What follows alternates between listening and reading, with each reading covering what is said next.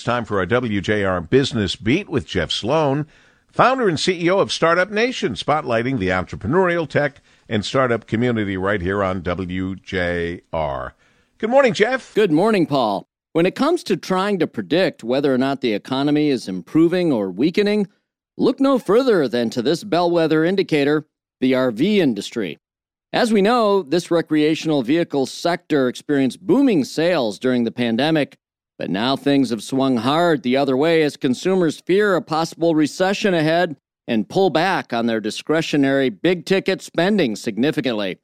Now, the slump in recreational vehicle sales has long been considered by many as an early warning sign of a broader coming economic downturn. This is so because the RV is such a discretionary big-ticket purchase, and sales typically do drop off a cliff when consumer sentiment and or consumer spending with respect to these kinds of purchases declines accordingly. Here's the bottom line with respect to RV sales for the first 11 months of 2022.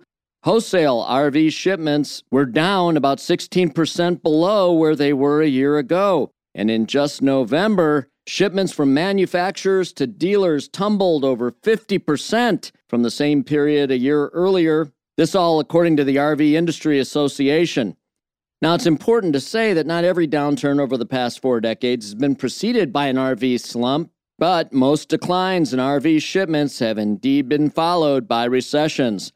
Paul, just like the lipstick economic barometer, which we previously highlighted as an economic indicator here on the Business Beat, sometimes you can look to simple consumer purchasing patterns as a good way to gauge consumer sentiment and confidence, or the lack thereof, and how that can portend economic headwinds ahead.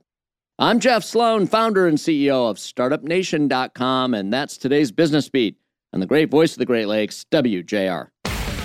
This segment brought to you by Dell Technologies.